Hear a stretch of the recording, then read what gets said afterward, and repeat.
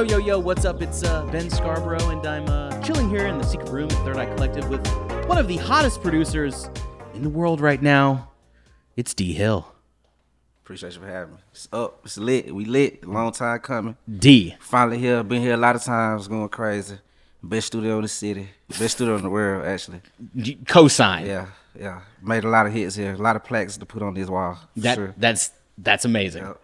Well, so I guess the elephant in the room for everybody who doesn't know, D Hill is the producer of a double platinum? Double platinum now, yeah. Future and Drake's song "Life Is Good." Yep. Congratulations. Yep. Appreciate it, bro. That's a hit. It's a hit, man. It's major. It's out of here. It's bigger than I thought it would be. Really? Yep. Well, okay, so like, can you kind of go into the story, the genesis, maybe, like how everything kind of came together? Yeah, for sure. Well, hell, I was just making beats like regular, and obviously songs don't come out as soon as you send the beat. I sent the beat May of last year, so May 2019, and I found out about the song about 3 months before it dropped, and shit, I had to keep that a secret for a little while. Sure. And I sent the part I did was Future's part, just to clear that up for people who may not know.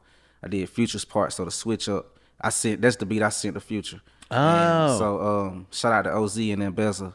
They put together Drake's part. Okay. The idea of them combining the two songs together, that's something they decided to do. Okay. So that's how it came about. That's kind of like the two different rappers' personalities Facts. kind of coming together. Yeah, something like that. You know, that's kind of been experimented with. Like, don't you think that the Travis Scott song?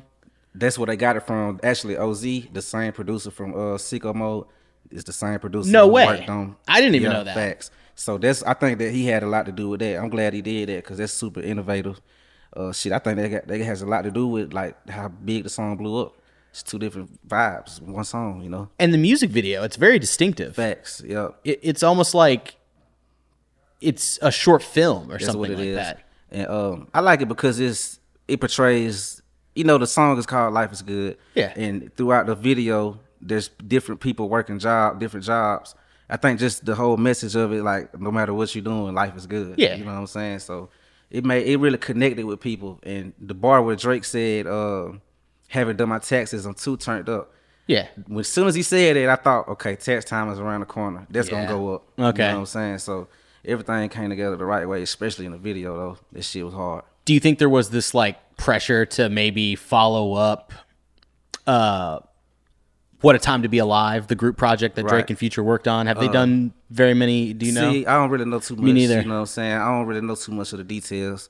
I get asked that a lot, but, I just like to send the beats and just, they gonna do what they gonna do. You feel me? Well, this is really special because usually when I sit down with people, it's before or after they've experienced some kind of like radical success. Right. And I feel like I'm getting a chance to talk with you on your rise. Facts. Like if there's a bar graph and it's going up, I'm kind of hitting you like right here in the middle or whatever. Right, you're right, yeah. So what's it like dealing with this attention that you're getting? It's cool, man. I just don't let it get to me. I'm still the same. So as long as I keep in my mind, as long as I stay the same, then everything's gonna be smooth. Keep doing what I did to get to where I'm going right now, and everything's gonna go smooth. And I just accept that a lot of stuff comes with it. It took a little while for me to accept the small things, like, I wasn't really too into interviews and stuff like that, but I look at it more as like, this is part of the job. I got to get over it. You know what I'm saying? So I'm dealing with it the right way, man. It's just a part of it, and I'm loving it. I'm beginning to love this stuff that I have to do. So why music? I mean, that's all I ever known, man. Like Christmas when I was young, I only wanted music toys. I mean, it's just music, man. I don't know. Is it like runs in your family, maybe? I had an uncle who did music, and he actually told my parents, like, oh yeah, he's gonna be real big one day.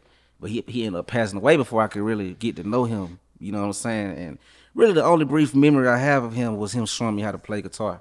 So other than that, I think they had a lot to do with strong. it. Yeah. So Well, or I guess the question I want to say is, what are your earliest memories making music with a computer? With a computer, I was 12 years old, man. That's a good age to get involved with some shit. Because it's more, see, when you get into it at that age, you're not thinking about, I got to get somebody on these beats. You're doing it because I was in the I got home from school. Yeah, exactly. I'm firing up Windows. Facts. And it's like, okay, I got something to do when I get home from school. Yeah. You know what It's I'm like saying? a game or something, It's like right? a video game. So after a while, I ditched my video game around that time and kind of replaced FL Studio as a video game, you know. That's great. So everybody else, my buddies at that age was outside playing. I remember one time it snowed where I live, and it was like crazy because they could not get me to come outside. Like I'm like, oh, it's snowing, it's cold out there, and I'm locking in. Beats. That's all. Like just locked in. Well, so I as a filmmaker, I've got like my heroes, Right? And some of my heroes are actually independent filmmakers and kind of underground. Right. Their song was never really sung. Right. Their praises was never really published. Right. What are some people that who are some people that you've looked up to over the years? Just over the years, you know, like really the pioneers of the trap sound, which I consider to be Zaytoven, Shawty Red, and Drummer Boy, and Prolific. Fat Boy, the legends, the goats. A lot of my influence, you can hear it in my beats because I was so heavily influenced by them. Sure. So that's really the first, like, Drummer Boy really did it, though. That it's a project that Gucci dropped around the time I started making beats, probably like 08, 09. It's called The Movie. Drummer Boy was all over there. Super classic project. He had Mike Will did his debut on there. So it's just, even to this day, I go back to that project because it gives me that nostalgia. Like, okay, this is what made me start. So just really those three guys, though, for real. So I'm curious. 10-minute film school was the DVD commentary of a film, right? I'd flip over and listen to, you know, Ridley Scott talk about Blade Runner or some shit like that. Right. And it was always exciting to hear. I felt like I was sitting there right with them. Right. When you went looking for inspiration from these producers, did you ever get a chance to like seek out interviews and try to hear them speak? See, the thing is, it's those videos. See, back then, producers didn't really know that they could capitalize off of YouTube. So there were very few videos of guys cooking up. Zay was at it. You know, you had videos of Gucci and Zay. Drummer Boy, he had like a few videos, but now they're full on with it. Right. You know what I'm saying? Because it's like, okay, now YouTube is the thing. So, but before that, it was just little videos I would look at of Drummer Boy cooking up, Zay cooking up. See where they're at. Facts. Can't forget about Lex, too. Lex Luger. That's really who kind of started that. Rubber band business. Facts. That rubber band business. That whole summer, I was like, that did it for me. That rubber band business, that did it for me. Like I was, because he's making his own sound or drum kit, right, at the time. Yep. That must be, and then he's like selling the sounds as a drum kit. Yep. So I guess as a producer, making your own sounds, that's kind of like intermediate, not really beginner, but you work your way up to that. Yeah, you got to work your way up to that. And a lot of times, bro, to be honest, like the sounds, everybody uses the same things, but there's different variations of the same sound. Like for me, for instance, I like to cut certain things short. And it all boils down to everybody has pet peeves. Like me, like my hi-hat, I don't like it to drag out, so I cut it short. Okay. So it's just little pet peeves that I do, and other people may not know that's what I did, but hey, guess what? I'm going to put that hi-hat in a pack and, you know, along with some other sounds, just, you know, do my drum kit. That's amazing. Yep. So besides the Life is Good project, you had a release with Marlo that came out and like took the streets by storm. Yep. It was a single, right? Facts. Like there was a music video shot for it and everything. What was that like when that was coming out? That was crazy, man. People was like, you know, after they shot the video and stuff, snippets on Twitter started going out. You know, them shooting the video. Everybody was stoked the fact that Marlo, Lil Baby, and Future on the same song.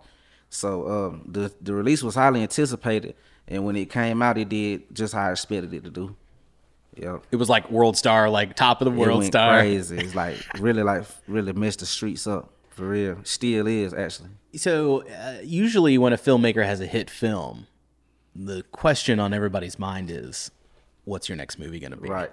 Facts. Do you get any kind of questions like that in your direction? I always do. People like to ask, what are you working on next? Yeah, it's that type of question. But I like to keep everything, you know, not necessarily secret, but nothing is guaranteed. Bad boys move in silence. You know what I'm saying? You got to move in silence, by the way, because even with Life is Good, I'm living my regular life. People holding nuts on me, not wanting to mess with me. Different artists, even producers who I might have wanted to cook up with.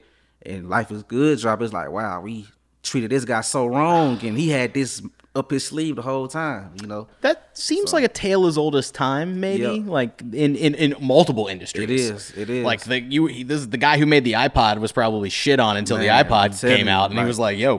Every design was probably looked over. Nah, that's not it. Mm-hmm. The whole time he's working on the iPod, this is the one, and he knew it. You know what I'm saying? So I like it. I like the element of surprise as well. So I guess to aspiring creatives, was that what you'd plant that in their head? Maybe don't give up. Don't give up for sure. Definitely don't give up. Never get your hopes up. I say, I had tweeted this actually. Don't get excited about a placement until the song comes out. But honestly, I wouldn't get excited about it till the direct deposit hits. You know, for sure. When everything gets finalized. When the check is in the account. When the check is in the account, you've been paid for your work. Everything is That's finalized. when it's real. Yes. Yep. Well, so are you always working? And when you're not working, what are some things that you're doing in your downtime? In my downtime, I pretty much work throughout the week. I may take two or 3 days off, but in those 2 or 3 days, I just be on YouTube. Just knowledge. YouTube is super informative.